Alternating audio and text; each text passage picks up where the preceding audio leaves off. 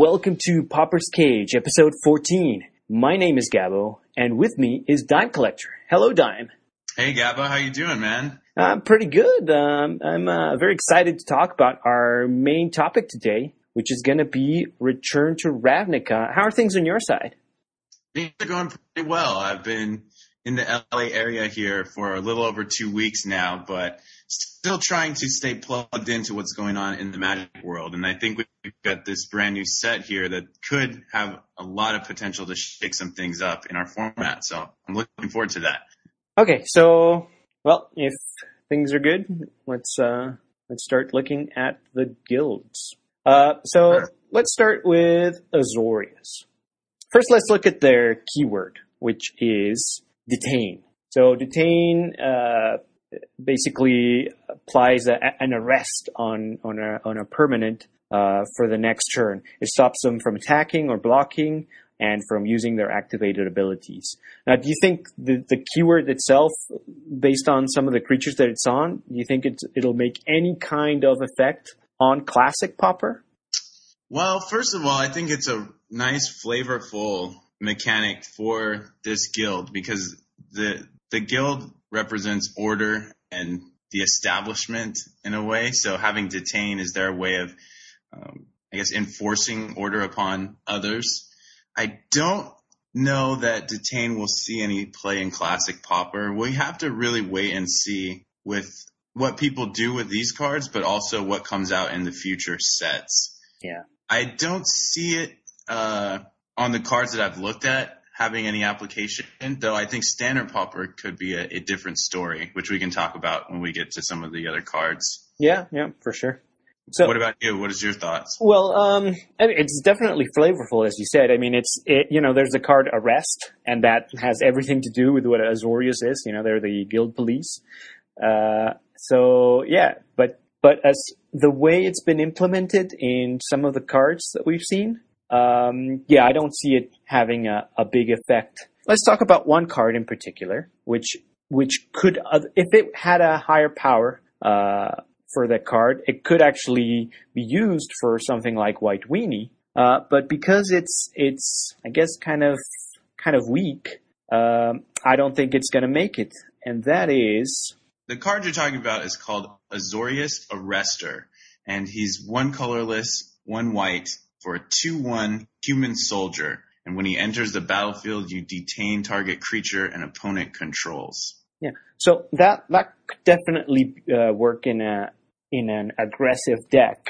Just stopping their one of their creatures from blocking whatever you're attacking with, and it would help in a race versus other aggressive decks because you're stopping them from attacking you in their next turn.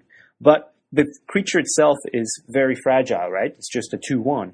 So I don't think that would make the cut, at least not versus the other really strong White Weenie cards we have right now. What do you think? Yeah, I think this ability, the more I'm looking at it, it looks really good, especially in limited play as a tempo swing, because you get to attack into their 1-drop, and then their 1-drop can attack you. So the fact that he's a 2/1 isn't that bad. But I think the main thing with Classic Pauper is that there's already other 2-drops that are worth playing before you would consider this guy, like Squadron Hawk and Loyal Cathar. So I think that's why he probably won't see much play. And also, there's a similar card to this that exists called Core Hookmaster from Zendikar. Yeah.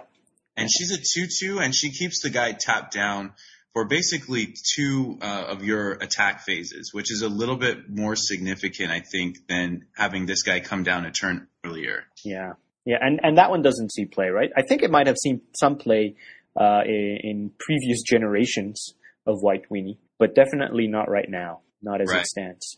Yeah, that's true. But I do want to say I think this guy fits perfectly in Standard Pauper White Weenie. I think it's going to be powered down a little bit, which I actually think is good for that format. It's losing the M12 cards, so it's losing Guardian's Pledge. Mm-hmm. And then it's also losing Gideon's Lawkeeper. And that's why this card's going to be good, Azorius Arrester, because the replacement for Gideon's Lawkeeper is probably going to be War Falcon. And War Falcon really wants soldiers in its deck, and the options for soldiers right now is pretty limited. But this guy being printed fits perfectly into the curve because the 2-drops are going to be Loyal Cathar and this guy to begin with. You maybe also play the Sun Striker, which is, I think, a knight, which would qualify him as being worth considering. But I think this card will be just what White Weenie and Standard Pauper wants, especially in the 2-drop slot. Though it is going to make that deck pretty vulnerable to a card we'll talk about later called Electrickery, which is a sweeper. Yeah. Okay. Yeah, that sounds good. I have a quick question. Is this card, to me, I can't tell, and not that it's that important, but I can't determine the gender because the character appears to have breasts, but it also I get a more masculine sense from the face and the overall physique of this character. I think he has man breasts. Okay, that's right. I mean, if you look at the Stealer of Secrets art, have you seen that one? Is that the Scroll Thief? That is the new Scroll Thief. She is wearing an armor plate that has a very large, or not large, but very pronounced the curve on the breastplate. And I think that's just how they build the breastplates in the Azorius. They like some space. Gotcha. I think he is a guy for sure. Okay. All right. So the one I want to mention from blue, I don't think this card actually belongs to a particular guild, but it's Doorkeeper. So that's a 0/4 for 1 and a blue that has the ability, and it's got Defender, I believe, and it has the ability that for 2 and a blue mana, you can mill X cards for each, where X is the number of Defender creatures you control.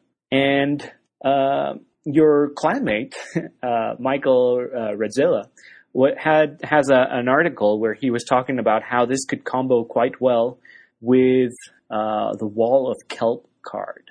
Did you read that article, Dime? Yeah, but for some reason I'm blanking on what the other wall actually does. The Wall of Kelp just basically has an ability that starts adding little token creatures that are small walls, like they're like 0/1 walls or 0/2 walls, something like that, that have Defender. So you could stall out the board with these cards, all these Defender cards, and start adding all these walls to your board that stop anyone from attacking you, at least aggressive decks. And then you can start milling your opponent for a larger number of cards because you have all these walls. So, I mean, the idea sounds really cool, and it works with some other cards that we'll see later on. But it does sound like it's going to be a little slow. It sounds like it's going to be one of those combo decks that we'd like for them to work, but might be a little slow especially for the tier 1 decks, like Delver and Cloudpost and all that. So that would make it more of a casual deck, unless it can find a way to get through all these counter spells and combos. Yeah, I do like this interaction, and I do like the fact that both of the creatures are 2-drops, so they're not too expensive to get down on the board, and they come down early. Now, I feel like this combination of cards is a little mana intensive because, to spend 3 mana every turn to mill the opponent, to me just seems like on your own turn, you're not going to be able to do a whole lot until you get into those mid and late game stages. If you're playing a deck with a lot of walls, it is possible that you could make it that far. But, if at the same time, you're probably going to want to keep the Wall of Kelp and the Doorkeeper alive. So they're not going to be able to block as many creatures in the format as you might want them to. I could see this working actually pretty well against maybe something like mono black that has nothing but two creatures.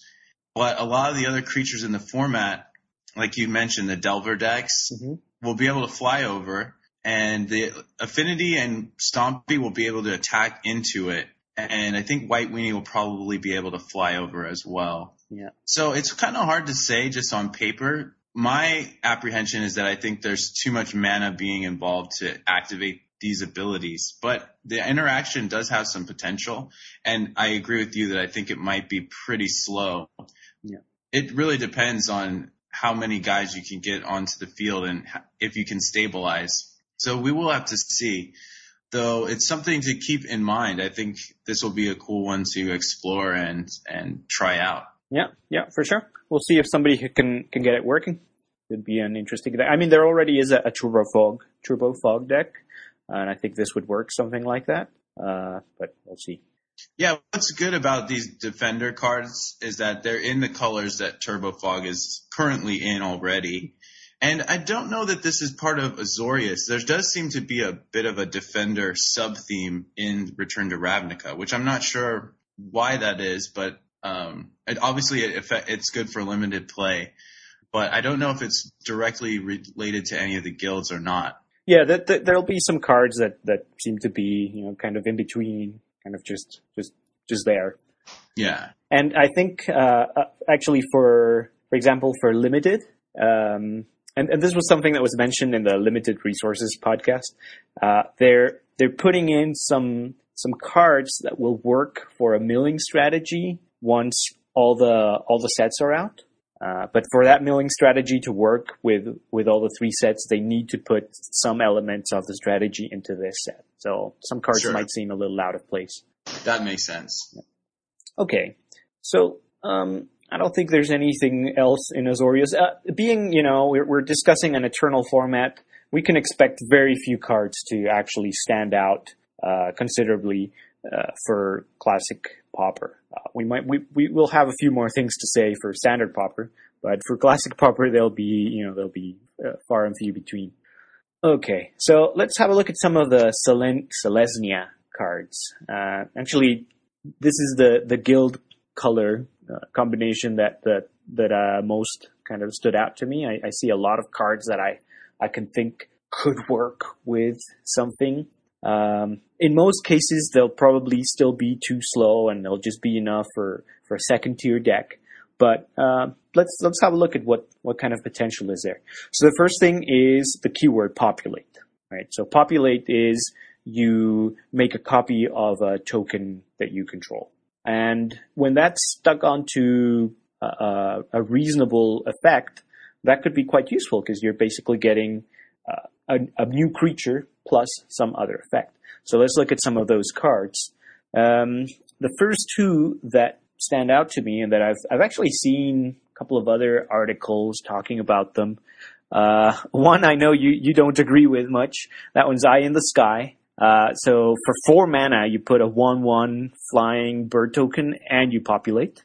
And the other one is Rootborn Defenses, which makes all your creatures indestructible and you populate. And that one's for 2 and a white. These are basically populate mechanic enablers. I think on their own, they're not going to do anything. The question is going to be, could they work with other existing strategies? So what's your opinion on these, Dan? Well, I'm not really a fan of either of the cards, and I don't know that they work too well with pre-existing strategies. There is a Selesnya tokens, or variations of Selesnya tokens decks that do show up. But Eyes in the Skies, first of all, on its own, it can make the 2/1/1 white bird creatures. Yeah. So it's basically a worse Midnight Haunting for Pauper. Mm-hmm. And really, I feel like the vast majority of tokens that are made in Pauper are 1/1s anyway. So I don't really see much of a chance for this card to kind of upgrade and get you much more value. But the biggest problem, I think, is the 4 mana price tag, which this format is not very friendly to 4 mana spells unless your deck is already wanting to go into the late game, which I suppose the Selesnya tokens deck does want to do that. Mm-hmm. But even that deck doesn't play many 4-drops. And this one, I don't see too much of a reason to include it personally. But I'm curious to hear what you might think in terms of where the card can go. And as far as the Rootborn Defenses, I think that one's kind of expensive for what it does as well. There's already something like Prismatic Strands, which gives you a lot more range, what you can do with the card. I guess the Rootborn Defenses does get you a guy as well. So you could think of it as a flash creature for 3 and as well as a sort of protection for your team. But I just don't really see it personally. Could be a good combat trick, but it feels kind of narrow in what it would be, really good at doing. So that's kind of my assessment of both cards. Yeah, I totally see your point. I'm not very hopeful that they'll get into any kind of deck. But I just wanted to give them the benefit of the doubt because they're relatively new and unique effects that we haven't really seen. The whole populate thing. Now, let's take a look at another aspect of populate, and that's kind of the more the big impact aspect. There's 2 cards in Pauper that generate larger creatures. There's Courser's Accord, which is a 4 white and green. 4 colors mana, 1 white, 1 green, to put a 3/3 Centaur token on the board and populate. So you're basically getting 6 points of power and toughness for 6 mana.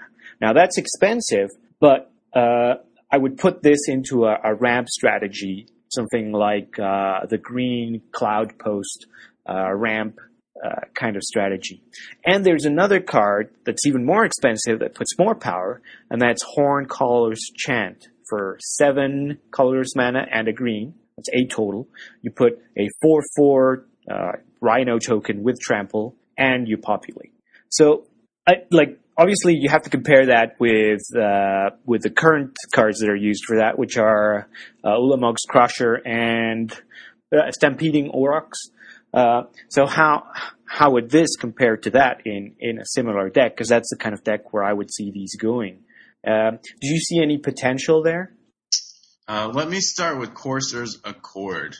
It does seem kind of cool to get 6 power for 6 mana across the 2 bodies, but I think the fact that it puts you in green and white, I don't know if that's going to be worth paying 6 for it. Because to me, the decks that are playing green and white don't really want to get up to 6 mana.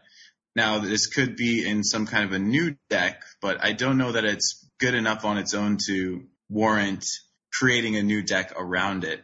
Though it's something you could look at for future applications, I think, because that is a pretty decent deal for classic Pauper. Though, like I said, if I'm playing green-white, I want most of my spells to be cheaper, like much cheaper than 6. So with Horncaller's Chant, this guy I think is just way too expensive, especially compared to Auroch's Herd, which you just mentioned, which gets you a series of 4/4s for 6, thins out your deck, draws you cards, and those guys get better with multiples, and they have trample. So I think that the value there, again, with most of these cards, it's not so much that in and of themselves there's anything wrong with them. I just think that there are better options to consider before you would put it in your deck.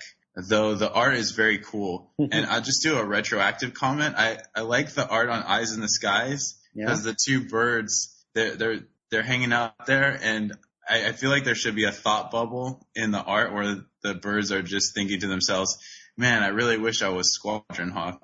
But that's another. Well, that card is basically 2 Squadron Hawks. Yeah, it's like half. Yeah, half of a Squadron. But they have flash. Yeah. That's interesting. So yeah, that's my thoughts on these cards. They are both cards that I looked at initially, but those are the issues I currently have with playing them. Yeah. Okay. So the next one I want to talk about is actually one that you mentioned in one of your articles. All right. And that would be Ethereal Armor.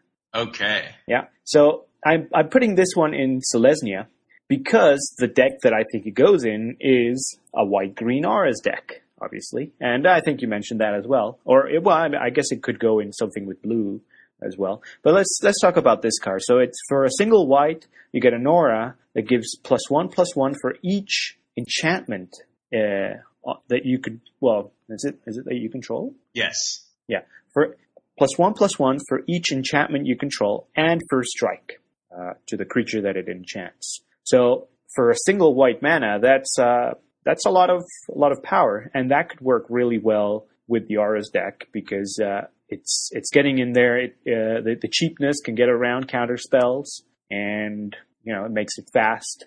So what were your ideas around this card? Well, I agree with you. I really like that it has a very cheap price tag attached to it. And one of the things about the Aura's decks is that most of the relevant Auras are about 3 mana. And so that really clogs up the mana curve in a potentially harmful way. Whereas this card doesn't have that issue. And it's also one of the Auras that's not a horrible top deck, because you're probably going to have some enchantments already on the field, and this card only gets better the later the game goes. So it's really flexible. It's something you can lay down early, but it's going to also be good for you in the late game. Yeah, it's going to have a lot of synergy with some of the land enchantments, like, what was it, Abundant Growth? Sure. Well, the one from Avacyn Restored that gives you any kind of mana and it draws you a card, and all those. Yeah. And also with things like Oblivion Ring and Journey to Nowhere. So it works with all those cards pretty well. Right. So you don't have to only play Auras in your deck. You can play the Journey to Nowheres and Oblivion Rings, and this card pumps up off of itself as well. So it already gives a boost. Yeah. So it's never gonna be just empty like Ancestral Mask. Is that, I believe, that one gives you +2/+2 for each other aura. So if it's the only one you have, it does nothing.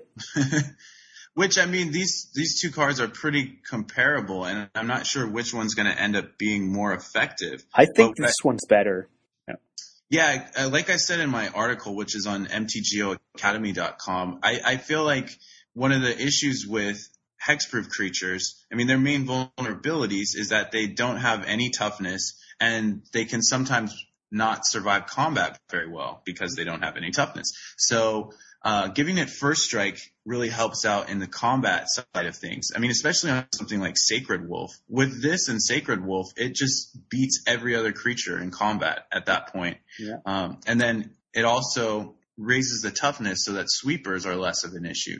So you have less of a chance of getting 2-for-1, which is one of the vulnerabilities of the Aura's decks already. Yeah. So that's what I like about this card, and especially it's much cheaper than Ancestral Mask. So I will actually probably be playing this instead of Ancestral Mask in those kind of decks. Yeah, for sure.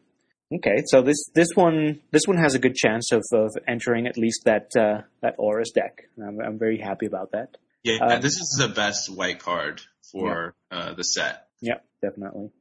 So let's look at another card that it could go into that deck. I'm not really sure. I'm not sure where this card goes, but it's very powerful for what it costs, and that's Centaur Healer. You're getting, for one colorless, a green and a white. You're getting a 3/3, and you gain 3 life when it comes into play. It compares to Lone Missionary, which isn't seeing play that much anymore. But this one is so much more powerful. You gain more life.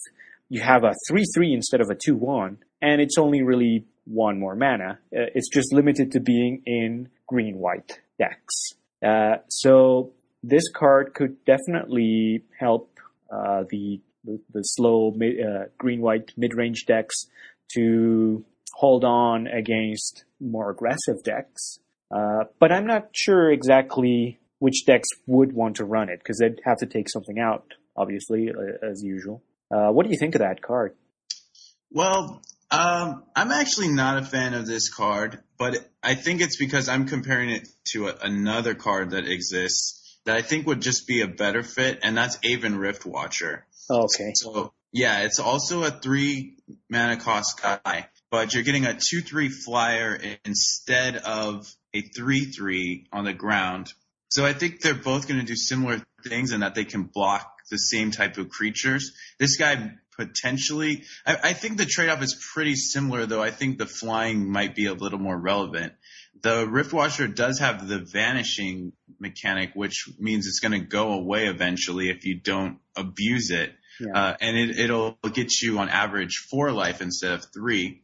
The thing I was considering this card for was blinking mechanics, but the problem I feel is that in green, there's not a lot of cards that benefit from blinking mechanics. There's basically Nest Invader and Kozilek's Predator, those ones that give you Eldrazi spawn, and then anything else in green is pretty much going to tutor up a land. So the Borderland Ranger and Sylvan Ranger type cards. So I don't think it's worth going into green for the blinks. And then per blink, compared to Aven Riftwatcher, you're going to get 4 life with the Riftwatcher and only 3 with this guy. So again, I don't think there's any issue with this guy on his own. He may even be, pretty good in Standard Pauper. Yeah, I think he will be very good in that one. Yeah, but I'm just not sure about Classic. Yeah. Okay. Yeah, you make a great point. I hadn't even thought about Aven Riftwatcher. So yeah, you're totally right there. It does make more sense. I mean, he is the Aven Riftwatcher will die in a couple of turns. I think it has 2 counters, right? But yeah, the benefits you're going to get from it are probably better than what you're going to get from a 3/3 ground vanilla guy. Okay, yeah, you've convinced me, Dime. I see it now. I see the light.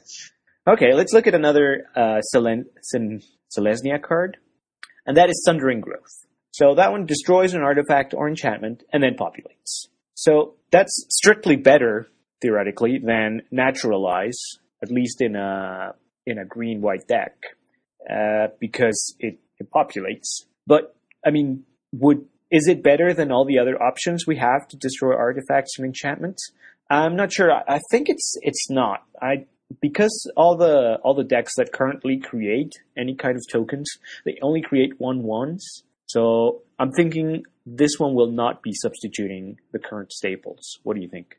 So for Classic Pauper, I think this is probably will only see play in that Selesnya tokens style deck, because the other decks that would use it won't necessarily have a token on the battlefield. Yeah. Maybe White Wing will with something like Doom Traveler, but that's one of the only ones I can think of. Mm-hmm. The only cards that I think would make use out of it. So it might not be worth it for the other decks to play it.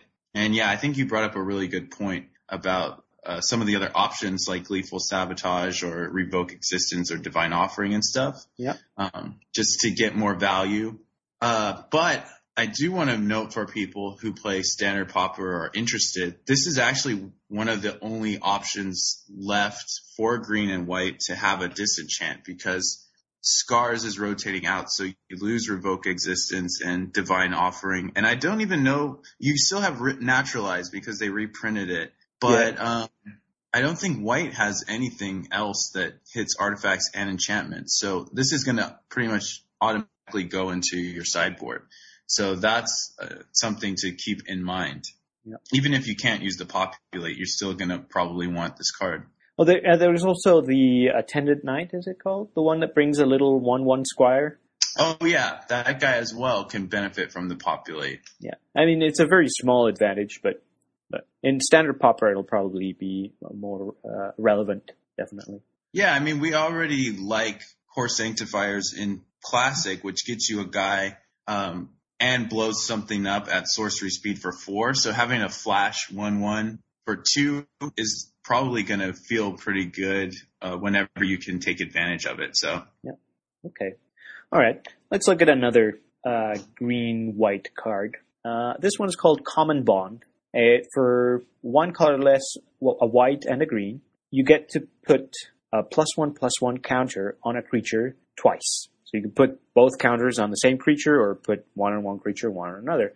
And it's instant. And so I see it as basically half of a travel preparations, but at instant speed. And I think that could be very relevant, but I'm not sure if it would actually fit any of the strategies that currently use travel preparations, which aren't really that many. I think we're basically looking at the green-white efficient creatures deck. The one we were basically talking about in our green-white auras episode. Yeah. That's where it could go. But the question is it better than something like Trial Preparations or something like the one that gives you +1/+1 counter, or +3, well, 3+1/+1 counters if there's Morbid. Yeah, Hunger of the Howl Pact. Hunger of the Howl Pact. That's the one I want. So where do you see this card? Well, I'm not really seeing it in many places. I think Trial Preparations is going to be better than this guy. And again, green-white is so flooded at 3 that the other 3s, like Armadillo Cloak and stuff, I think are just going to be better than this. But this card is making me think, along with the Centaur guy, that Standard Pauper might have a really good green-white mid-range deck that just goes over the top of all the other creature decks.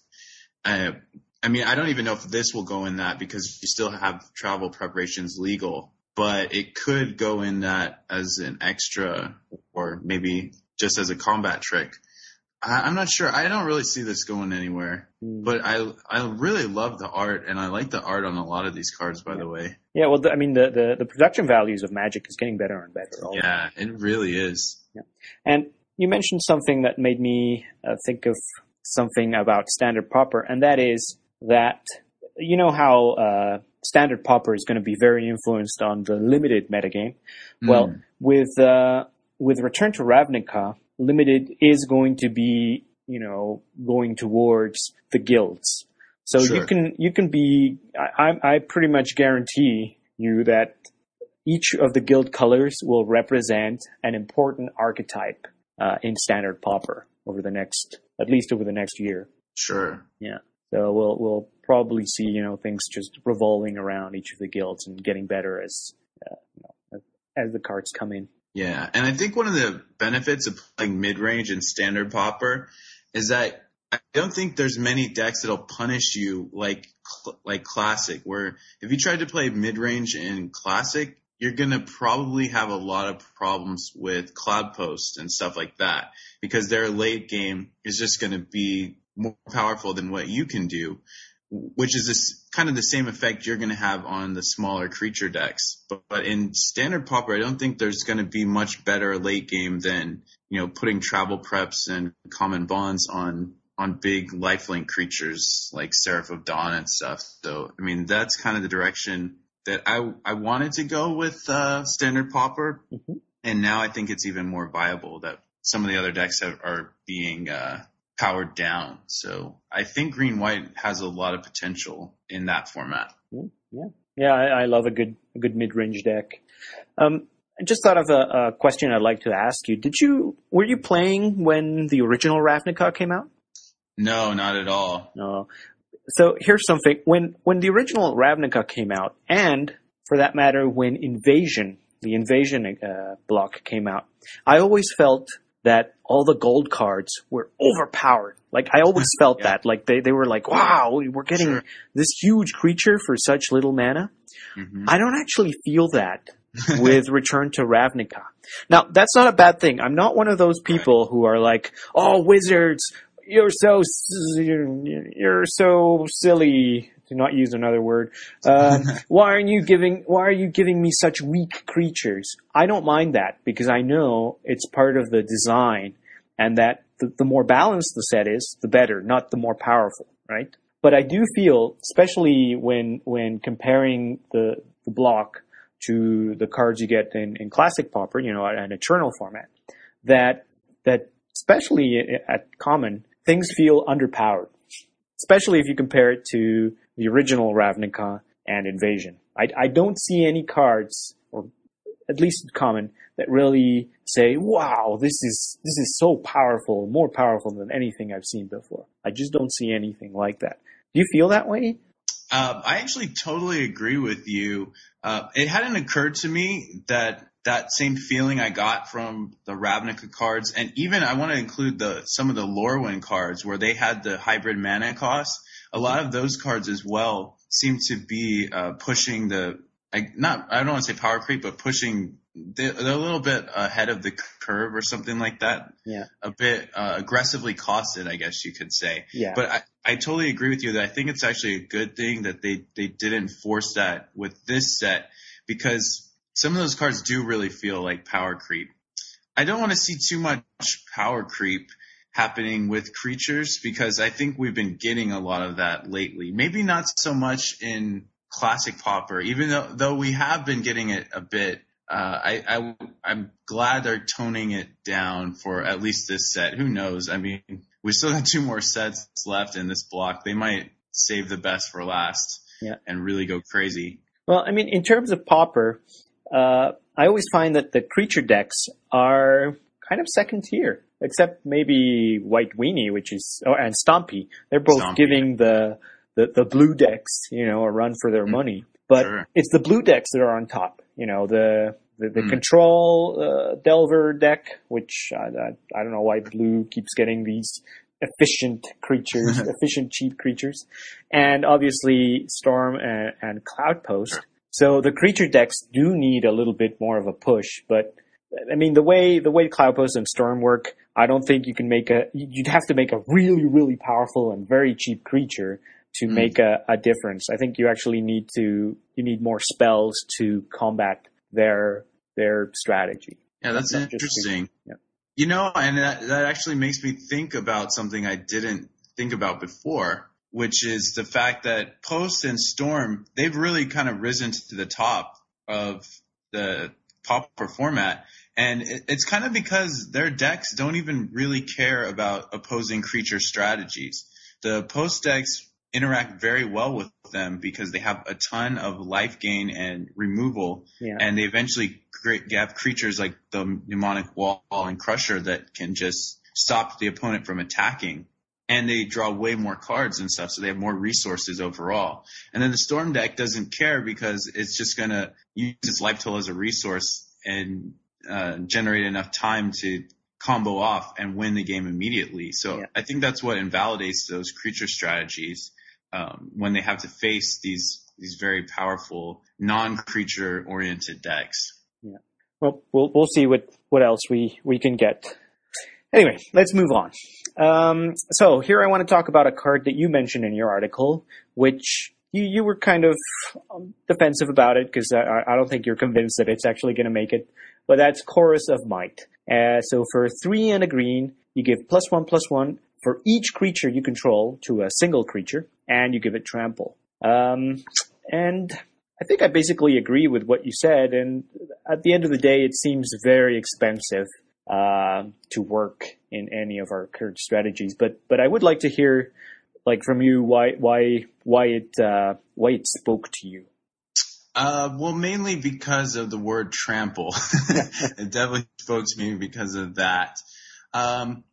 I don't know. I think I've been looking for a reason to play Elves, which is more of a fringe deck in this format. But I do like Elves-based strategies because they generate a lot of mana, and they're pretty synergistic. Like the classic Pauper Elves does a lot of cool things with Nettle Sentinel when you use cards like Birchlord Rangers and stuff. Mm-hmm.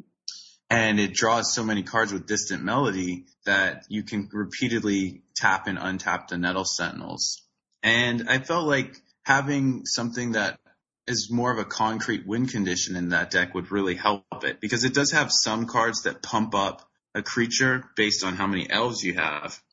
And I thought maybe something like this would give it a little bit more oomph in terms of closing out a game.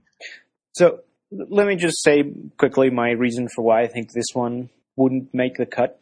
And that's because the elves have a card that's, I think, for 1 green mana, you give +1/+1 to all your creatures for all the elves you control. Well, to 1 creature for all the elves you control. I can't remember the name, but it's used in that deck. And if you have a lot of creatures, then I think there's a high chance of at least one getting through. So you put the +1/+1 on that one, and then the trample doesn't matter that much. So that's how I see it. Yeah, I agree with you. And another thing is, let's say you had Chorus of Might in your deck and you wanted to cast it. Sometimes you won't have enough lands in play, and so you actually have to leave some elves back already. And that just is going to make your combat worse because you can't attack with everybody. Whereas if you could have attacked with everybody, you probably, like you said, wouldn't have needed the trample to begin with. Mm-hmm. So for 4 mana, it's probably not going to do a whole lot. There's some red cards you could play because you have, in the Elves deck specifically, you have Birchlore Rangers and you have Sylvan Ranger to tutor up another color. Mm-hmm. You could play something like, I think it's called Mob Justice, and they have other cards that they're basically burn spells based on how many guys you have on the board. So there's other options that are probably cheaper and just better than this one. Yeah, for sure.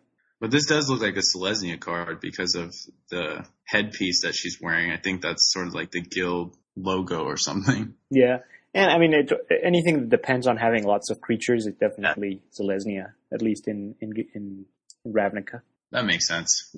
Okay, so let's go into the last Selesnya card that I want to talk about, and that's Druid's Deliverance. And this one prevents combat damage dealt to you and populates, and it costs a single white mana, and a single colorless mana, and a green.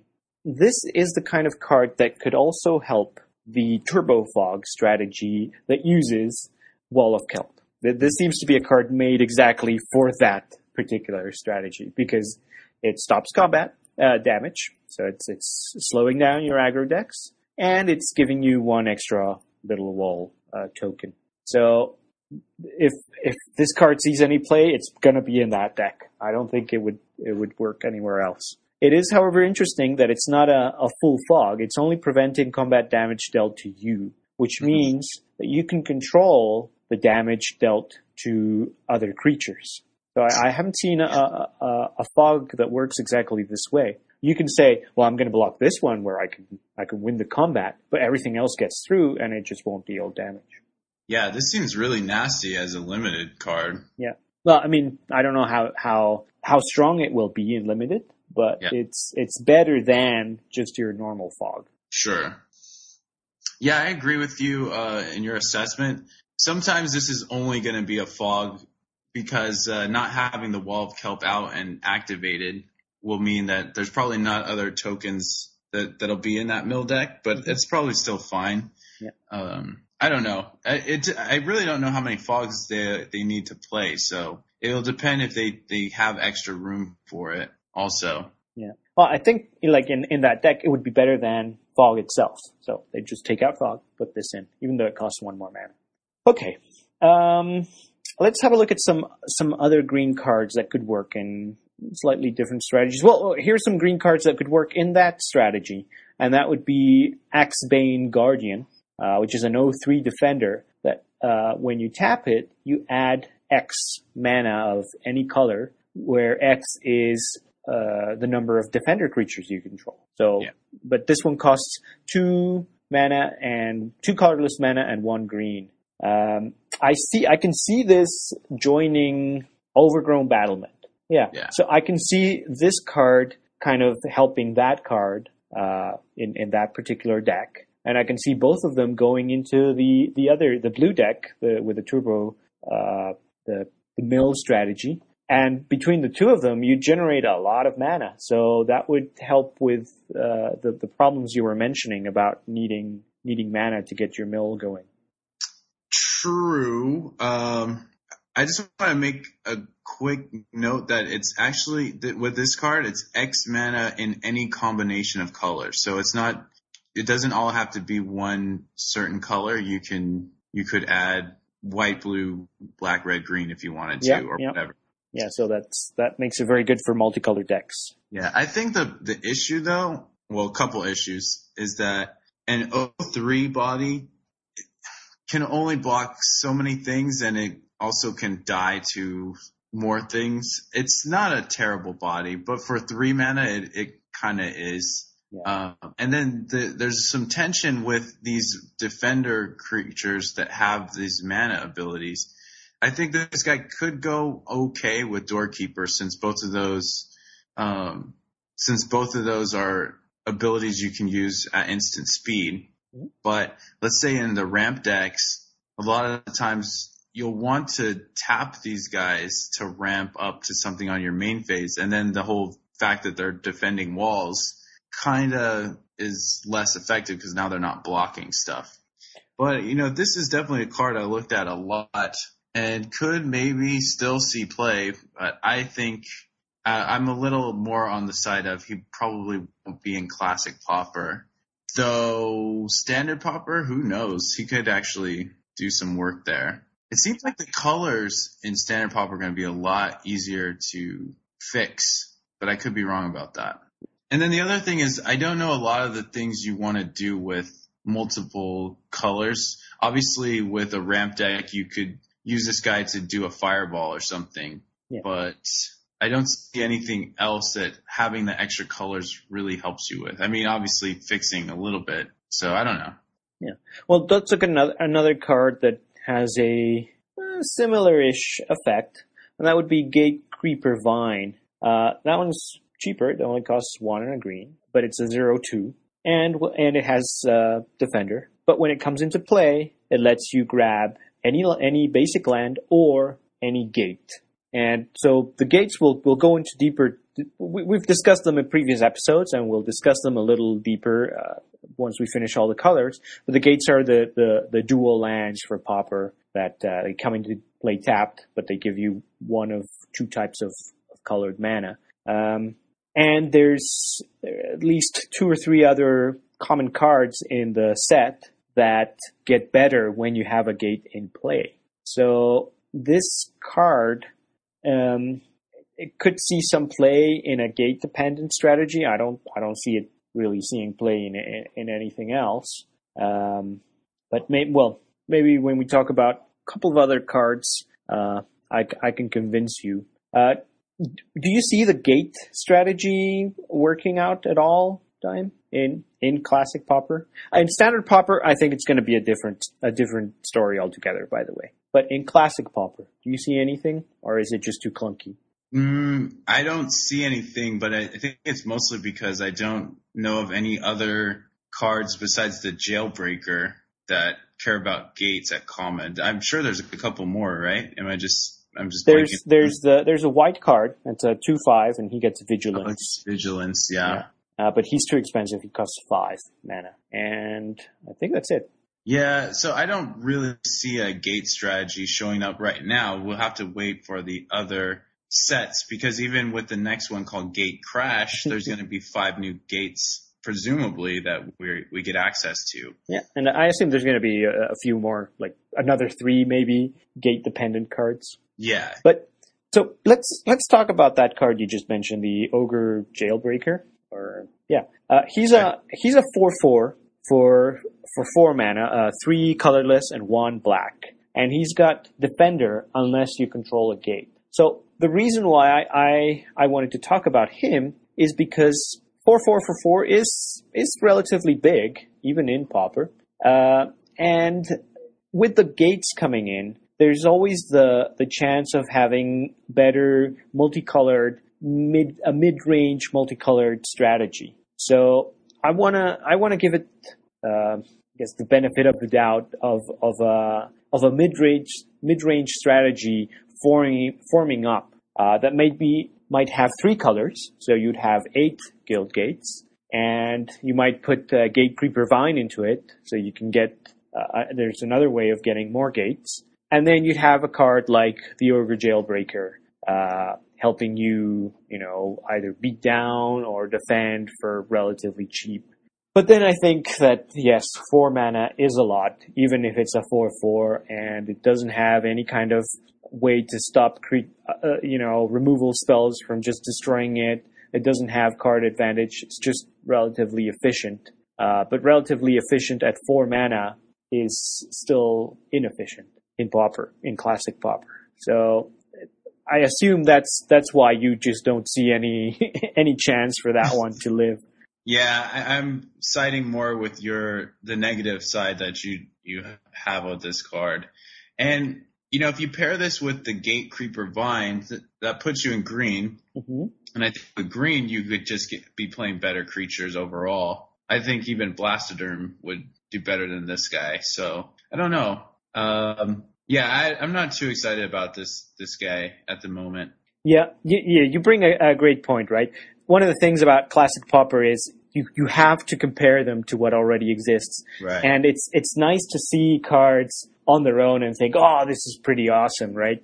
But then you're thinking more about standard, more about the creatures that surround it. And then when you really compare it with everything that's been printed in the last 20 years or so, you realize it's just weak. Yeah. Okay, so let's move on. Let's have a look at some Golgari cards that could see some play. The first one I think will see play. That would be Grisly Salvage, which for a green and a black mana lets you reveal 5 cards, and you can put any creature or land card of these into your hand, and the rest go into your graveyard. And you mentioned this one in your article, and I think some of the things you said is that it's awesome card search or card filtering, so you're gonna find what you're looking for, very likely, and it has great synergy with Tortured Existence strategies, where you can just dump a bunch of stuff into your graveyard and then reuse it later on, right? Yeah, I think. Well, first of all, I'm not sure if Tortured Existence is the best deck to use this in. I think it would be certainly a good one to use it in, but there might be some of the other graveyard strategies that it would be better with.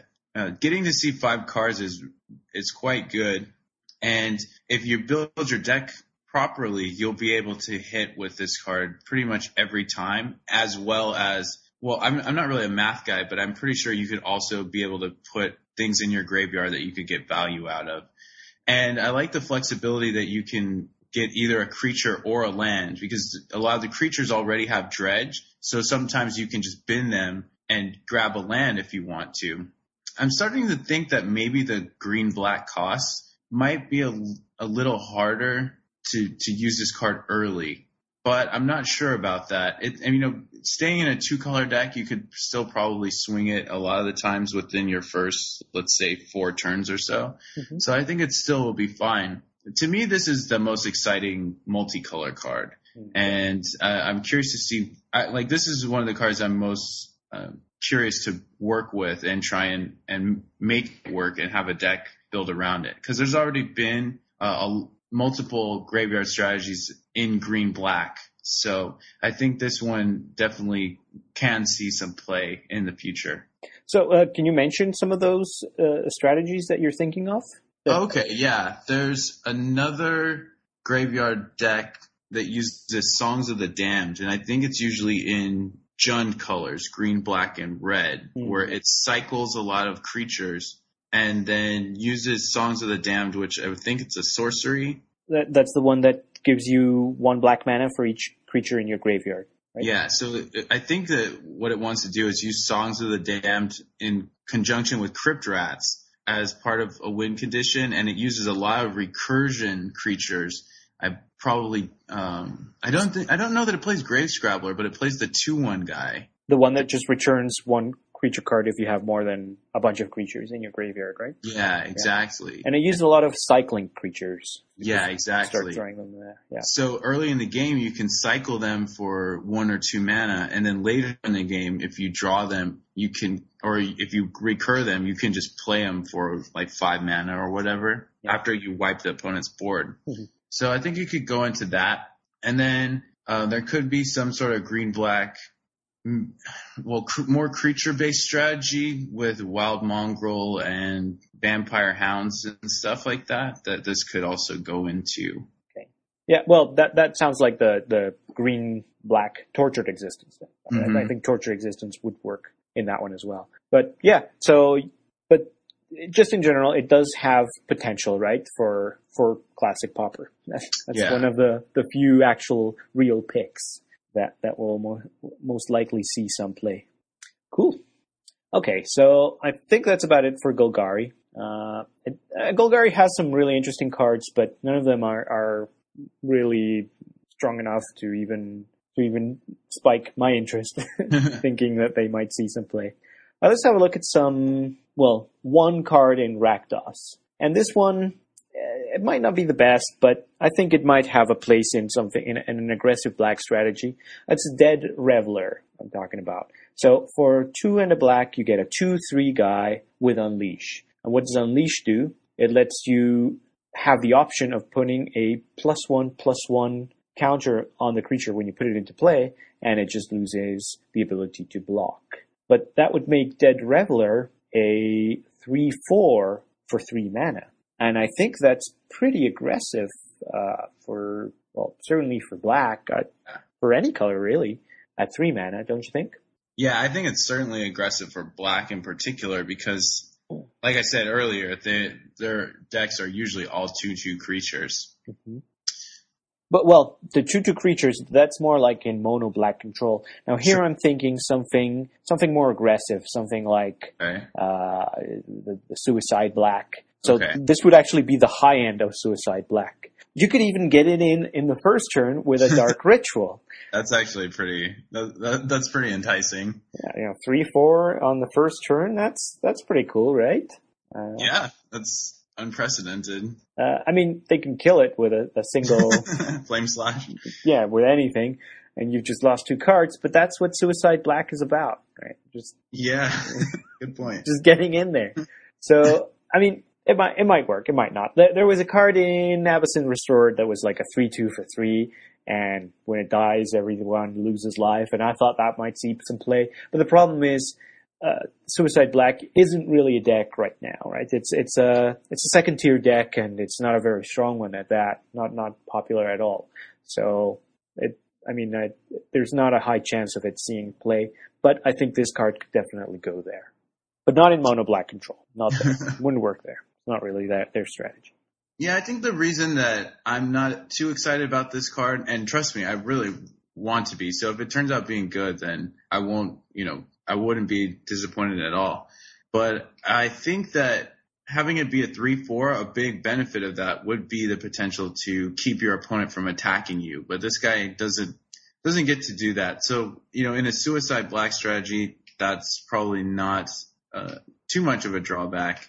But when you compare him to maybe Razor Golem or some other kind of 4 toughness guy, those cards are really good because they make usually they make your opponent unable to attack you very well. Mm-hmm. So that's the part of this card that I wish. Well, I mean, obviously they can only make it so powerful, but I wish that he had some kind of way to keep the opponent at bay from attacking you. In Suicide Black, I'm not sure. Maybe he would be pretty good, but I think I have to see it to believe it. Yeah. Well, we'll see. We'll see if it does anything. But and so actually something I forgot to ask you about, and probably just because it doesn't even come up. The Golgari keyword is Scavenge. Yeah. And I think none of the creatures that have Scavenge are on par with the power level of what Classic Pauper is, which is why I didn't even ask you before. What do you think of it as a keyword, as an ability in terms of Classic Pauper? Do you think it could have any kind of potential? Yes, I think it's a cool ability. It's another way for players to get value out of their creatures after they've hit the bin. But I think most of these ones are just too expensive. Like a lot of the times, even their converted mana cost is too expensive, but the Scavenge usually is even more. Yeah. The one I was looking at, surprisingly, because I've been talking about how a lot of these cards cost too much. The one I was looking at is the Terrace Worm, which it costs 7, 6 colorless black for a 5/5 and Scavenge for 7. So I was thinking maybe he could go into blue-black post as a big creature, and then later on you can make something like your Mole Drifter become a 7/7 and flying and just kill your opponent in like 2 hits or something. But I think for the mana, it's probably still too expensive to see play. Though later on, maybe I'll change my mind. Yeah. Well, you would think that a keyword like that would have a place in Pauper because it has card advantage built into it. Right. You get a creature, and then you get an effect, a relevant effect. The problem is, and probably because this is a very powerful combination, card advantage, they had to make the scavenge costs sure. very expensive. Right. Even the cheapest scavenge, which would at common would probably be this little scorpion that costs 4 for a 2/2, Right. and then the scavenge is like just 3 mana. That's just too weak and too slow for Pauper, for classic Pauper. Anyway. Okay, and what about the Rakdos keyword, Unleash? I think, well, in both cases, they're going to make a mark in standard Pauper, of course. But for classic, I mean, Dead Reveler was really the only card that I could think of. There are some other red cards that are aggressive, but not aggressive enough. Right, I totally agree with you. They could make it into standard Pauper, though. I don't know if Scavenge will, though. I'm not sure about that. It might still be... We'll have to see what kind of decks come out, but I think it still might be a little too slow, huh? Too slow to do anything. Who knows? Yeah. I mean, that's definitely a slower format. Yeah, for sure. So it could work. Okay, let's go on to Is It, that houses the... That's for last, huh? Yeah, houses the standout card of this expansion.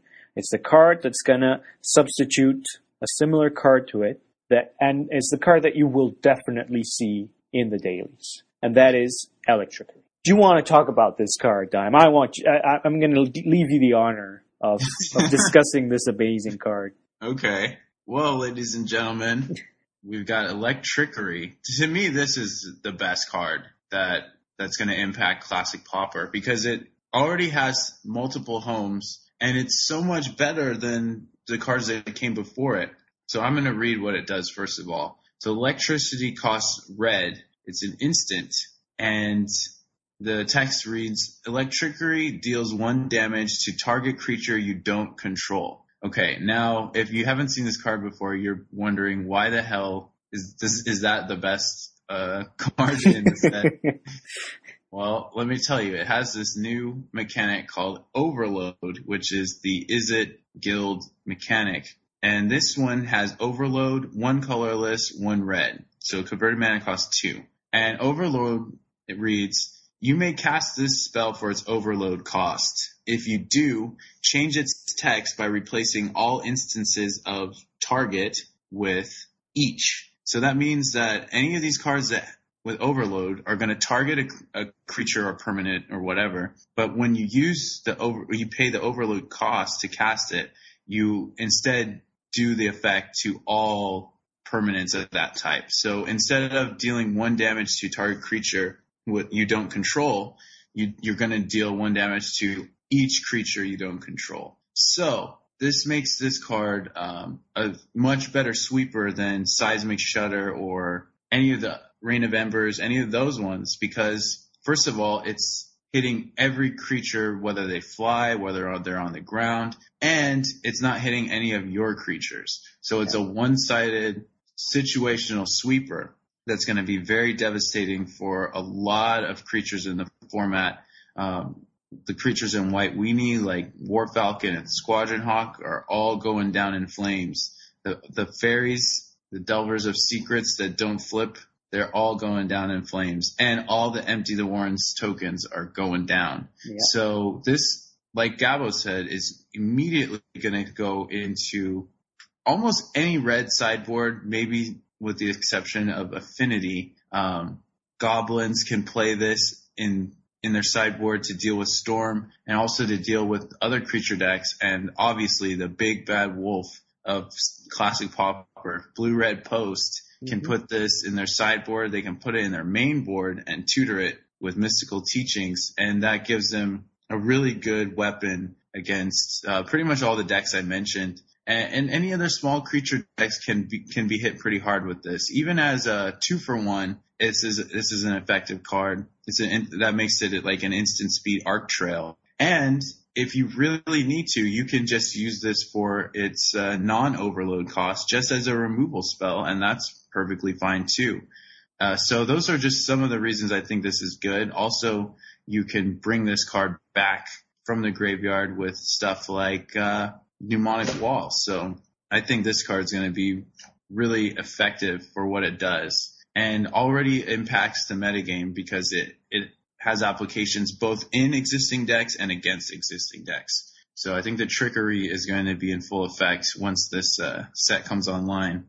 Yeah, this is going to be the go-to card. And I think you've mentioned it all. Yeah. I think it's going to be in a lot of main decks because it's useful against a lot of the decks in the, well, no, maybe not a lot of main decks, but definitely in the main deck of Cloudpost. And it's going to be in all the sideboards. And I think even Affinity would use it. Why don't you think Affinity would?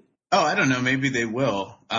It's just because they typically were using the Krark Clan Shaman before. Oh, yeah, that's right. They do have that option. I was trying to think of what other option they had. And yeah, that's a great... This might even be better than that when you think about it, because now they don't have to worry about hitting any of their own disciples or frogmites and stuff. Yeah, I mean, the only advantage that the Krark Shaman has is that it can get rid of certain things that might regenerate, and it can get rid of bigger things, right? So, I mean, it's not strictly better than that one. Yeah, that makes sense. Yeah. Okay, so we've got that one out the way. I think every other set review that's out there has this as their best card. Okay. And so I think we all agree. So up to now, what have we seen? Electrickery and maybe Grizzly Salvage as really anything. Oh, and maybe Ethereal Armor. Though that one would go into a deck that isn't one of the top tier decks. True. So it might not see as much play.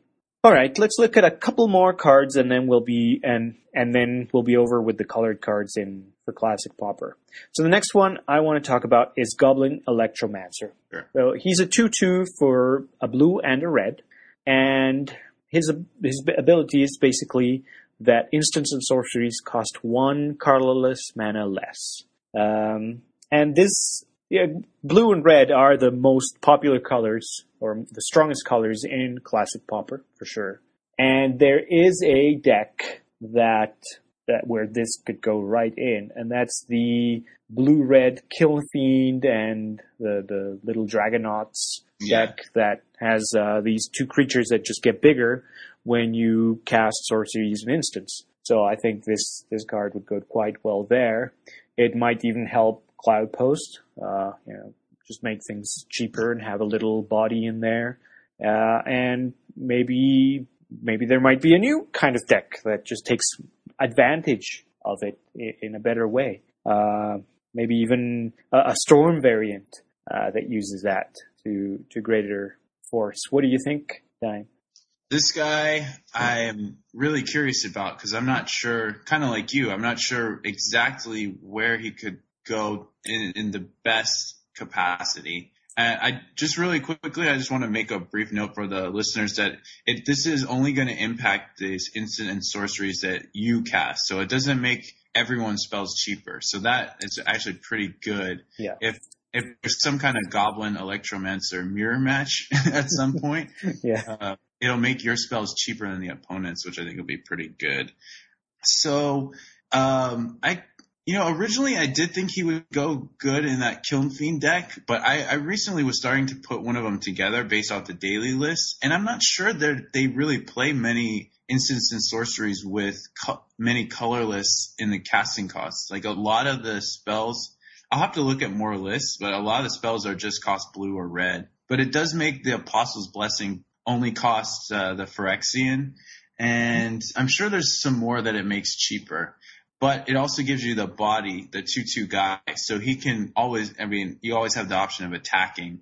Yeah. The main applications I've been thinking about just haven't been too exciting. Like, for instance, maybe in a Cloudpost mirror, if you were able to resolve like one or two of these, you could attack sometimes in the early game, but then also you could have an edge with Counterspell Wars. Your cap sizes could be cheaper, and so same with your land destruction. So you could start to get small advantages that sort of start to snowball and help you get a really more powerful late game. And I think in Storm, he could make it into some of the Storm decks. I'm not sure. We'll have to see. But it would be cool if there was a new deck with him as well that took advantage. I'm just not again, I keep saying I'm not sure, but we'll have to see how powerful his ability is and what spells go well with being cheaper. I mean, we've seen with the familiar Storm decks that having those cheap blue spells can be very good.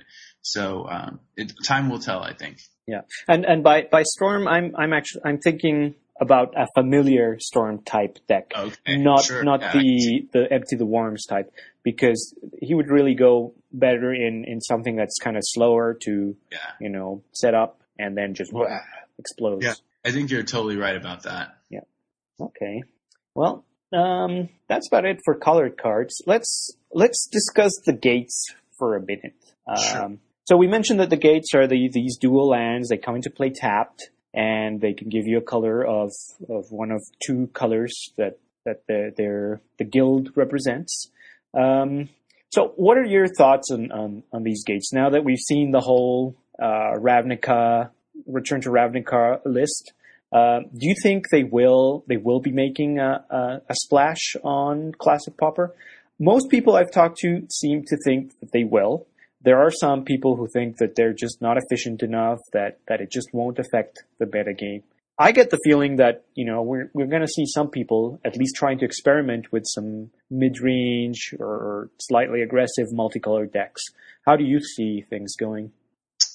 Well, I see them seeing play. I don't think that it's going to completely revolutionize the format in the sense that everyone's going to be playing 3-color or more decks or anything like that. But I think that they have a good spot in this format.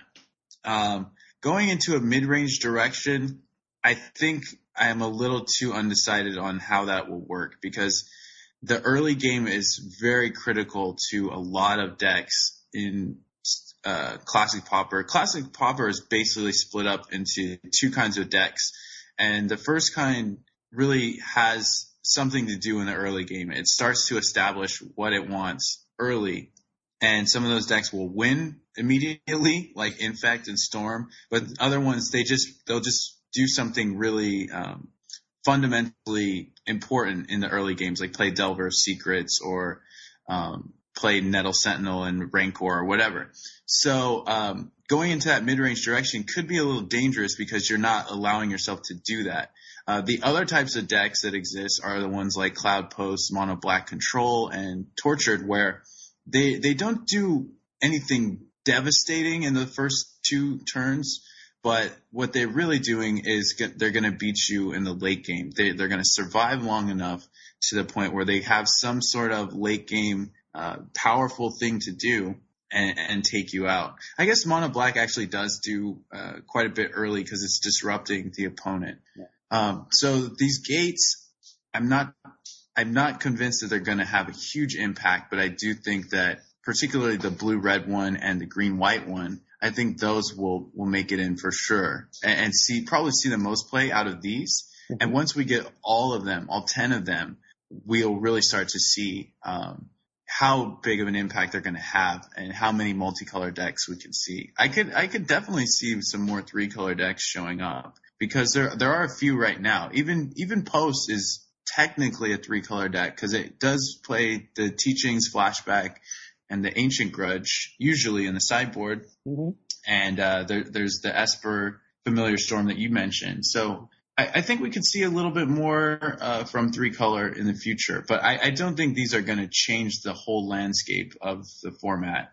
Yeah. But they're awesome. I think it's really cool, especially because people wanted this kind of land to appear. And now we've got them. And the art on these are amazing. They're really cool. I'm just looking at it right now, and I think it's going to be pretty sick.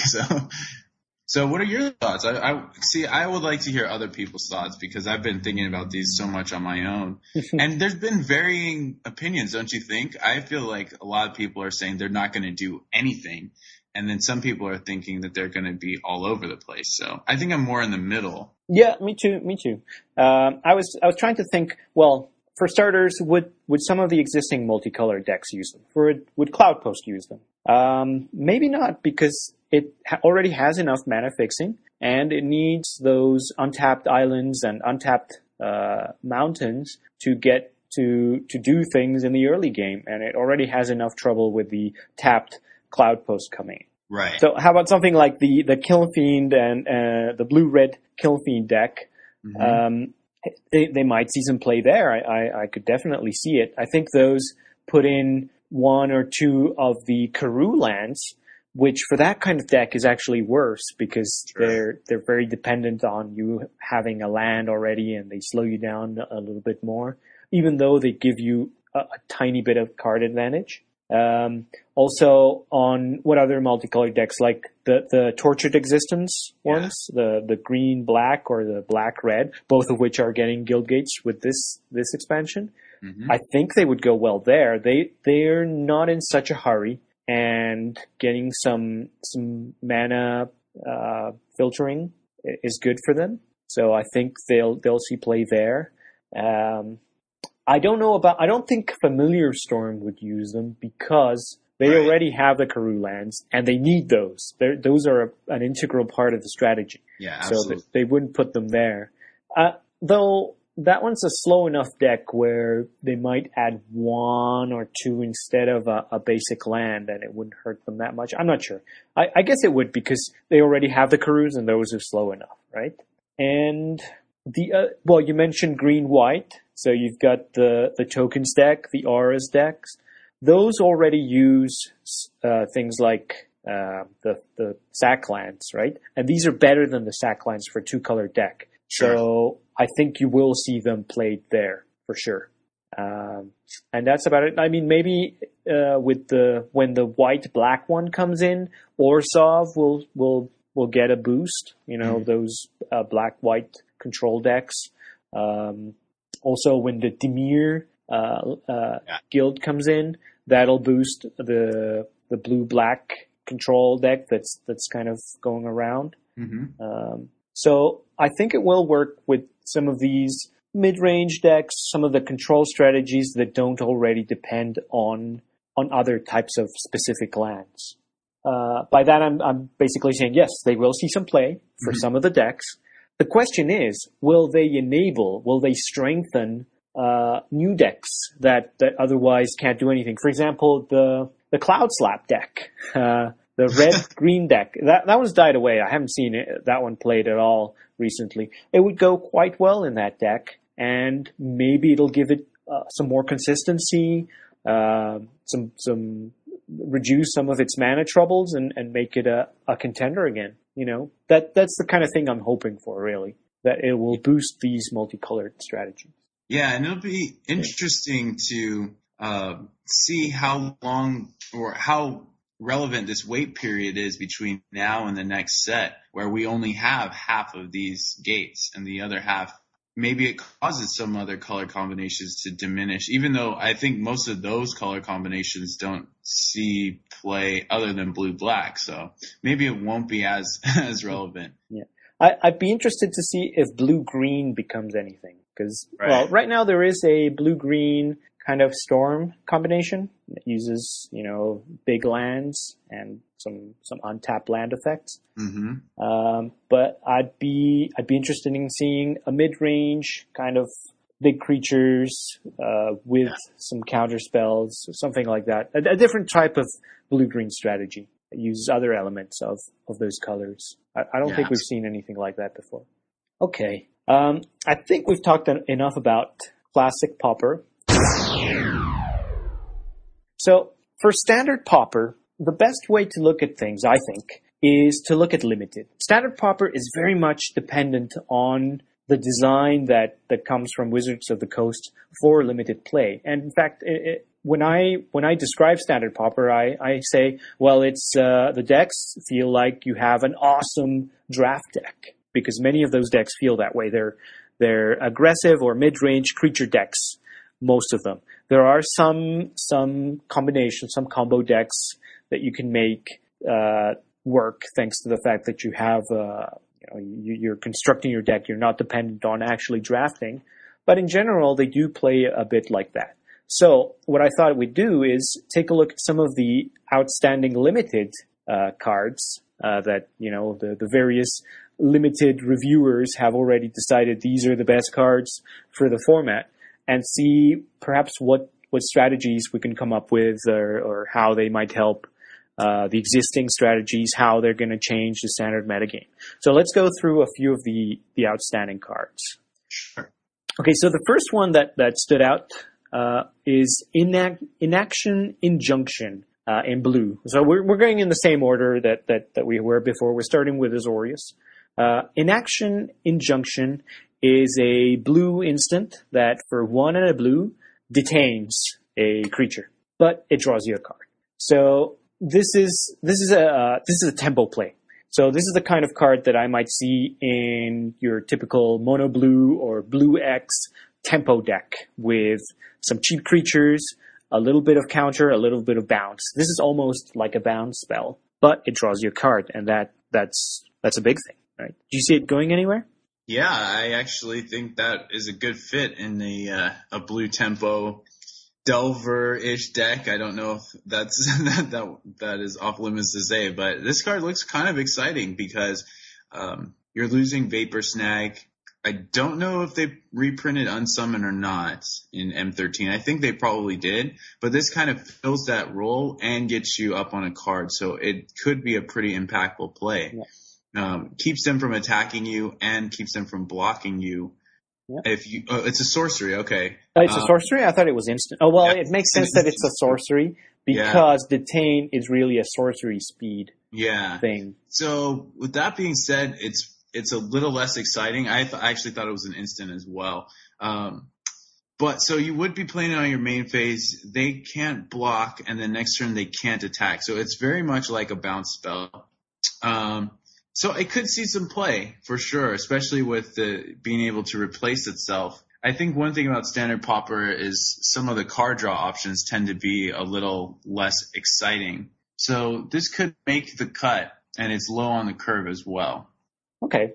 All right. Let's move on to another card. It's called Hussar Patrol. It's a 2/4 for 2 colorless and a blue and a white. And it has both Flash and Vigilance. Mm-hmm. So this is a card that fits well in maybe a similar strategy to the one we just did, Inaction Injunction, where you have, you put some threats and then you wait. You're countering their spells, you're bouncing their stuff. And yeah, you have here a relatively cheap Flash card that you can put in mid-game in the right moment, and it'll attack well because it'll attack and block well because it's a 2/4, and at least the previous Standard Pauper was all about the 2/2s, so a 2/4 would make a big impact there. So do you think that could go in any of the strategies? I don't know if it goes in any pre-existing ones. And there are some Flash creatures that fly, but they don't have as big of a toughness. So I'm not sure if this one is going to end up being better than the other ones. There's the Nathalia Sea Kite, which is the 2/3 Flash flyer. And then that one is 4 as well? That one costs 4? Yeah, I think it's 3 colorless blue. Oh, yeah. I remember it now. Yeah. From Dark Ascension, I want to say. Mm-hmm. And then they have the more expensive, the Fairy Invaders and stuff. Those are probably little too expensive. I'm not sure. So it's going to depend if the 4 toughness, how relevant that is. And I think it could be pretty relevant because like you said, it's a small creature format for the most part. But I don't know that there's a blue-white strategy right now in that format. Yeah, that's it, right? There isn't really a blue-white strategy. Which there could be now that they have a lot of these Azorius cards and the Guildgate as well. Yeah, and there isn't a blue-white strategy in Classic Pauper, which I've always found really strange because blue-white is always an outstanding strategy in all the other formats. I totally agree with you. Yeah. All right. Well, just wait. There will be. Yeah, someday. So let's go on to some Selesnya. Well, first of all, let's revisit Centaur Healer. So we discussed this one. It could definitely see some play, right, in Standard Pauper. Yeah, wow, Gab, all of a sudden he's got much better.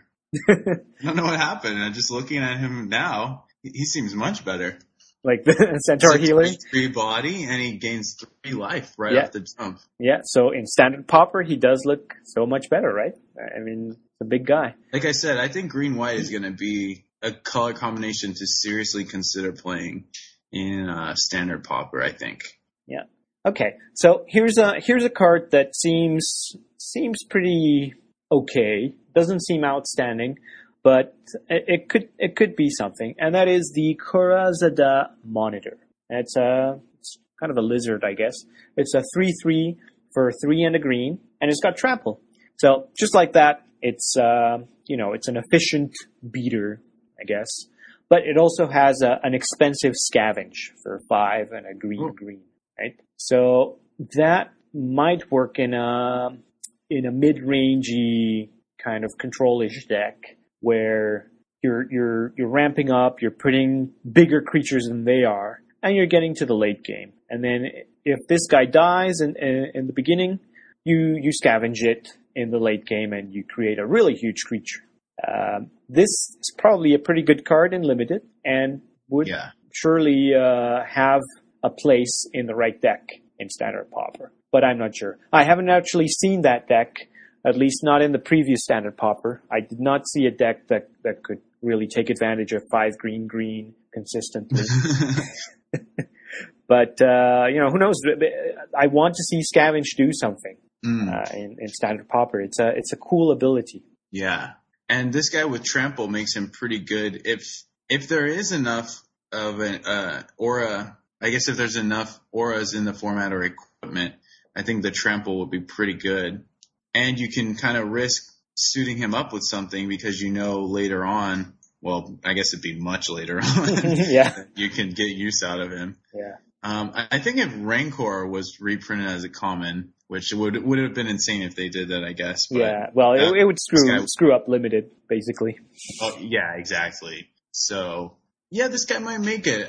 I'm trying to think of what other auras there are in green-white. There's Call to Serve, Ethereal Armor. I mean, you could play Abundant Growth, so now you have a number of enchantments, and maybe if there's a couple more, even this guy with Travel Preparations seems pretty nasty. Yeah. So, yeah, I think he could be definitely on the battlefield causing some havoc. Yeah. I mean, he's not too expensive, 3/3 for 4. Yeah, with a relevant ability. Yeah.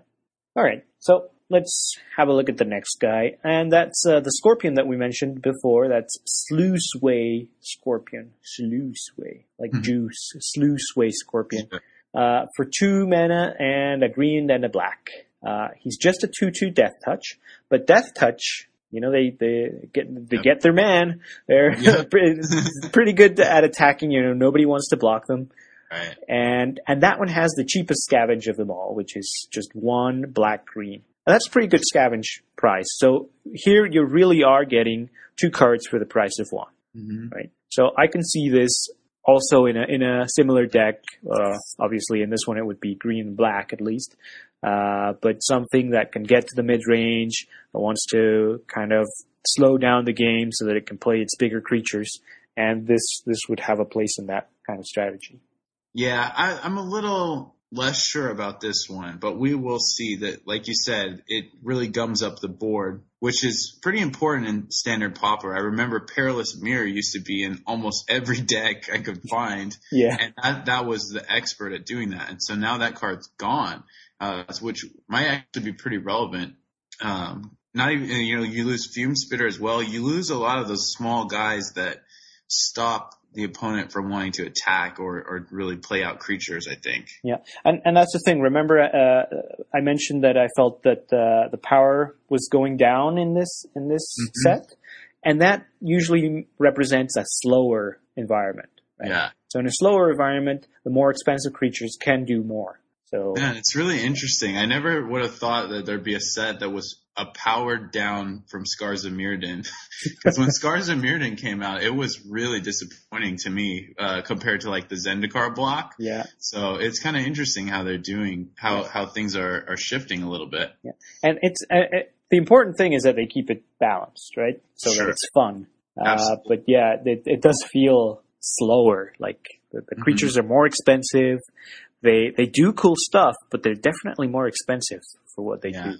Okay, so the next is Dead Reveler. We talked about him before. I don't know if we really saw him in a Standard Pauper sense, but I think he's going to do work here. definitely. Yeah, you know what? This guy got a lot better too. All of a sudden, my perspective has changed here. Yeah. Because he's probably one of the biggest guys. I remember when I was looking into Standard Pauper, the biggest creature that was being played at all was Stitch Drake, and that's the 3/4 flyer. Mm-hmm. So it costs the same. Yeah, this guy's easier to cast for more. First of all, single black. Second of all, you don't need to exile anything from your yard. Yeah. So this guy is a guaranteed turn 3/4. Mm-hmm. So that could be something. Yeah, definitely. Okay. Next we have a removal spell, which is Stab Wound. So that one for 1 and a black. For 1 and a black, a creature. It's an enchantment. It's an aura enchantment, and the enchanted creature gets -2/-2. And its controller loses 2 life each upkeep. Mm-hmm. So you've got a decent removal spell. It's more expensive than the other enchantment that gave -2/-2. What was it? Burden, some kind of burden. But this one gives some reach, basically. It's dealing damage if you don't kill the creature. So, and you get, you as the caster of this spell have the option of deciding, well, is it more important to just outright kill a small creature, or how convenient would it be to put this on a larger creature and have them start, dealing damage to their owner? This is a very efficient spell in limited, and I think it could definitely see something in Standard Pauper. Yeah, I'm not convinced. Just because I don't know if there's enough creatures that are going to stay alive to take advantage of it. Well, let's imagine that we have some of these more expensive, slower cards, like for example the Hussar Patrol. You put this on that guy, and he's a 0/2. Now, obviously, that means you can't attack. Well, you can attack, but if you attack, they're just going to block with it. Yeah. And then you lose all your benefits. So you might have to. They will definitely block, because not blocking makes them take damage and then lose life on their upkeep. So yeah, exactly. So that they're just gonna throw their creature away. So you really have to kind of build around the strategy, right? So it's gonna work better in a deck that has a lot of evasion, and it's gonna add to the reach of that deck. What do you think of the artwork of this card? It stands out to me. It's different than a lot of it's almost like an older style artwork to me. Where there's a lot of emphasis on the expression of pain in someone's face. She looks like she's laughing. It's a side-splitting joke. Yeah. She's indecisive. Actually, yeah, that's it. Somebody asked her, so which one do you want? She's like, I'm not sure. You want to supersize that? Oh, tough choice. Yeah, that is the expression of undecisiveness. Yeah. Okay, so here's another removal spell. Let's see if this one convinces you. Annihilating Fire, which deals 3 damage. It costs 3, 1 colorless and 2 red mana, but it has the clause that it removes the creature from the game. I found that Pillar of Flame was a VIP in Standard Pauper, in the previous Standard Pauper. Absolutely. Because of all the graveyard shenanigans that could be done. And I'm pretty sure this is not going to be much different. You've got Scavenge, you've got Flashback, you've got Gravedigger style cards. Are we going to keep Gravedigger? Is that one rotating out? You've got other types of. I think they might have. Yeah, you've got other types of Gravediggers, but the main one is going away, I think. But yeah, I think like White Weenie and Black, they all have a lot of things that allow them to reuse their creatures. So removing them from the game is going to be key for the red deck. So I think this one will definitely be useful in Standard Pauper. I was thinking about it for Classic Pauper as well, but there isn't really that much that has three toughness that reuses the graveyard. So absolutely, in that the 2 spells that you already have, the Pillar of Flame and the other one that's an instant, Magma Spray. Those ones do their job fine. Yep, I agree. Okay. And let's have a look at a couple more cards. Frostburn Weird. Now, this is a weird card. It's a 1/4 for only 2 mana. 2 hybrid mana. Is it mana, actually? Red, blue, red, blue. So it's relatively easy to cast in a red-blue deck, and it's pretty big, 1/4 for 2 mana. And it has the kind of shapeshifter clause, which is for 1 mana, for 1 hybrid red-blue mana, you give it +1, -1. And that can be very efficient in a control deck where at the start you just want to stop your opponent from playing it, from attacking you. And then once you gain control of the board, you can start attacking. Once you got plenty of mana, you can start using it up. So this could see some play in a strategy that wants to take advantage of that kind of situation. Yeah, I agree with you. That's actually pretty cool. So it looks like you can pump this a maximum of 3 times, so you'd be attacking for 4 in the late game. Yeah, assuming it's not blocked. Yeah, I could see this in an Is It Archaeomancer control deck for sure. Yeah. Not that it works well with Archaeomancer at all, but I think that Archaeomancer is a card that will hopefully and probably should see more play with the rotation. Yeah. Yeah, there's going to be some decks that can just abuse its power pretty well. It's our little own Snapcaster Mage. Yeah. Yeah. Okay, so there's one more card that I want to mention, and that's Splatter Thug. He's the new ogre, first striking 3/3 ogre, basically that existed from M12. That one's going to go away. But this guy is a 2/2 with first strike and unleash. So if you unleash him, he's a 3/3 first strike that can't block, which is, well, considerably worse than a 3/3 first strike that can block.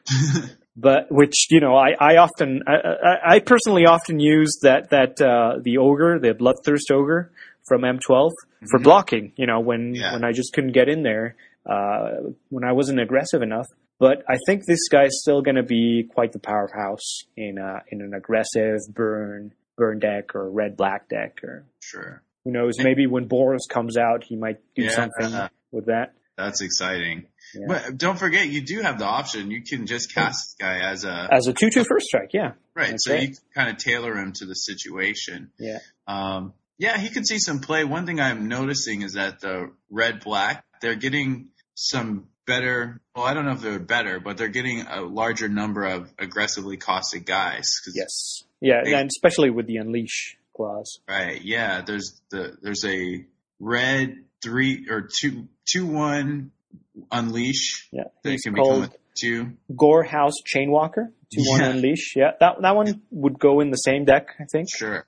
And then there's also the Shred Freak, Rakdos Shred Freak, which is a 2/1 haste for 2. And Grim Roustabout is another Unleash for colorless black, 1 colorless, 1 black, and he can regenerate. Yeah. So with all these creatures, some combination of red-black aggro could make it. And there is the red-black Graveburn decks, so those could be slightly modified. Mm-hmm. That's what I'm going to be going for, because that was my deck in the previous standard. There are a few more cards. There are a lot of other cards that will probably see play in Standard Pauper, but they're kind of less standouts. And I think we've already talked enough about all the new cards. So we'll let we might talk about specific decks or stuff like that later on as the format evolves. So for now, I think this is enough. One thing I wanted to mention is that from the pre-releases and the little limited, the few limited events that have happened with Return to Ravnica, I've been hearing about Rakdos winning a lot and Selesnya winning a lot. So if that is true, then those are the 2 color combinations that are going to get the biggest boost from this expansion for Standard Pauper.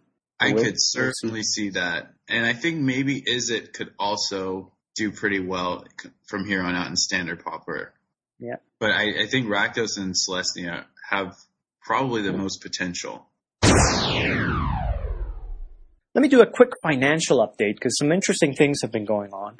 So, as everyone should know, Mirage and Tempest drafts have happened on MTGO to accompany the cube drafting. That is for people that are just waiting for Return to Ravnica to come online. And these drafts are gonna bring down the cost of all the staple cards for those blocks. So the most notable one is probably Lotus Petal, which has already gone down. Well, as we're recording this, the Tempest drafts haven't started yet. They will have started by the time this is live, just barely. But even now, the Lotus Petal has gone down it went up to like 10 or 11 ticks, and it went right down to 7 ticks as people started selling their Lotus Petals, knowing that Tempest drafts were going to happen. And once they do start, it'll probably go down even more. I wouldn't feel bad about just, buying my set, for cheap. And it's a card you're going to want to have, and it's going to go back up, definitely. And from Mirage, you're going to want to buy your Crypt Rats, your Spinning Darkness, your Benevolent Unicorns, Fire Blast, all those. If you check the price list from Pauper's Cage blog, you'll see all the cards that are worth anything. So just make sure to buy all those. They'll be cheapest probably a week or two after the drafts have finished. And the last time there was a draft for a money set was Invasion, and the cards went down a lot. But the drafts were there for 2 weeks, and here it's only going to be 1 week. So the cards won't go down by that much, but they'll definitely go down. So make sure to pick them up. The other thing is we are approaching standard rotation. So if you like to play the stock market, this is the time when you want to buy a few of the mythic rares. This week, in fact. By the time this podcast is out, they may have started to go up, but it might not be too late. So take a look at the prices, see if they haven't gone up by too much, and it's worth buying maybe a Temporal Mastery or anything that you think might have potential in the new standard. It's probably worth just purchasing a couple of cards, and they're going to go up, and you make an easy buck just by doing that. All right. What do you think of that, Dime? You going to do any investing? It sounds like I am, because a few of the cards you mentioned I still need to pick up. So as long as I can get the timing down, I think I'll be adding to my collection on some of those. As far as investing in mythic rares, I'm not sure. I'll have to look at the mythic rares and see what I think. Are you suggesting to invest in the ones from the Innistrad block in particular? The ones that will have a higher chance of changing are going to be the ones in Avacyn Restored, because that was the set that had the fewest product come out, because it wasn't heavily drafted because people didn't really like it that much, and it was the third set to come out. So cards in that set, if they become popular, they'll go up a lot. Gotcha. So anything from that set is probably, like, even Restoration Angel, which is just a rare, that will probably go up a little bit. So I mean, it's relatively safe to invest in a couple of cards here and there, and you're probably going to make just a little bit of money just from buying some of these, because a lot of people are going to be speculating and buying this stuff. And so just like a couple of weeks after Return to Ravnica is out on NTGO, that'll probably be the best time to just sell them. Yeah. Okay, so that's about it for a financial update. I want to give out a couple of quick shout-outs. One to Dan, whose MTGO name is Cicilla. I've been discussing some financial stuff with him, and it's been really cool.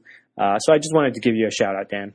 And also, shout-out to the members of mtgnews.pl. This is the Polish site. I mentioned it a few episodes ago, because they've been discussing the matchups table, and they've been giving a little bit of input. So I'm going to be using that to modify the matchups table to, be a little bit closer to reality, hopefully.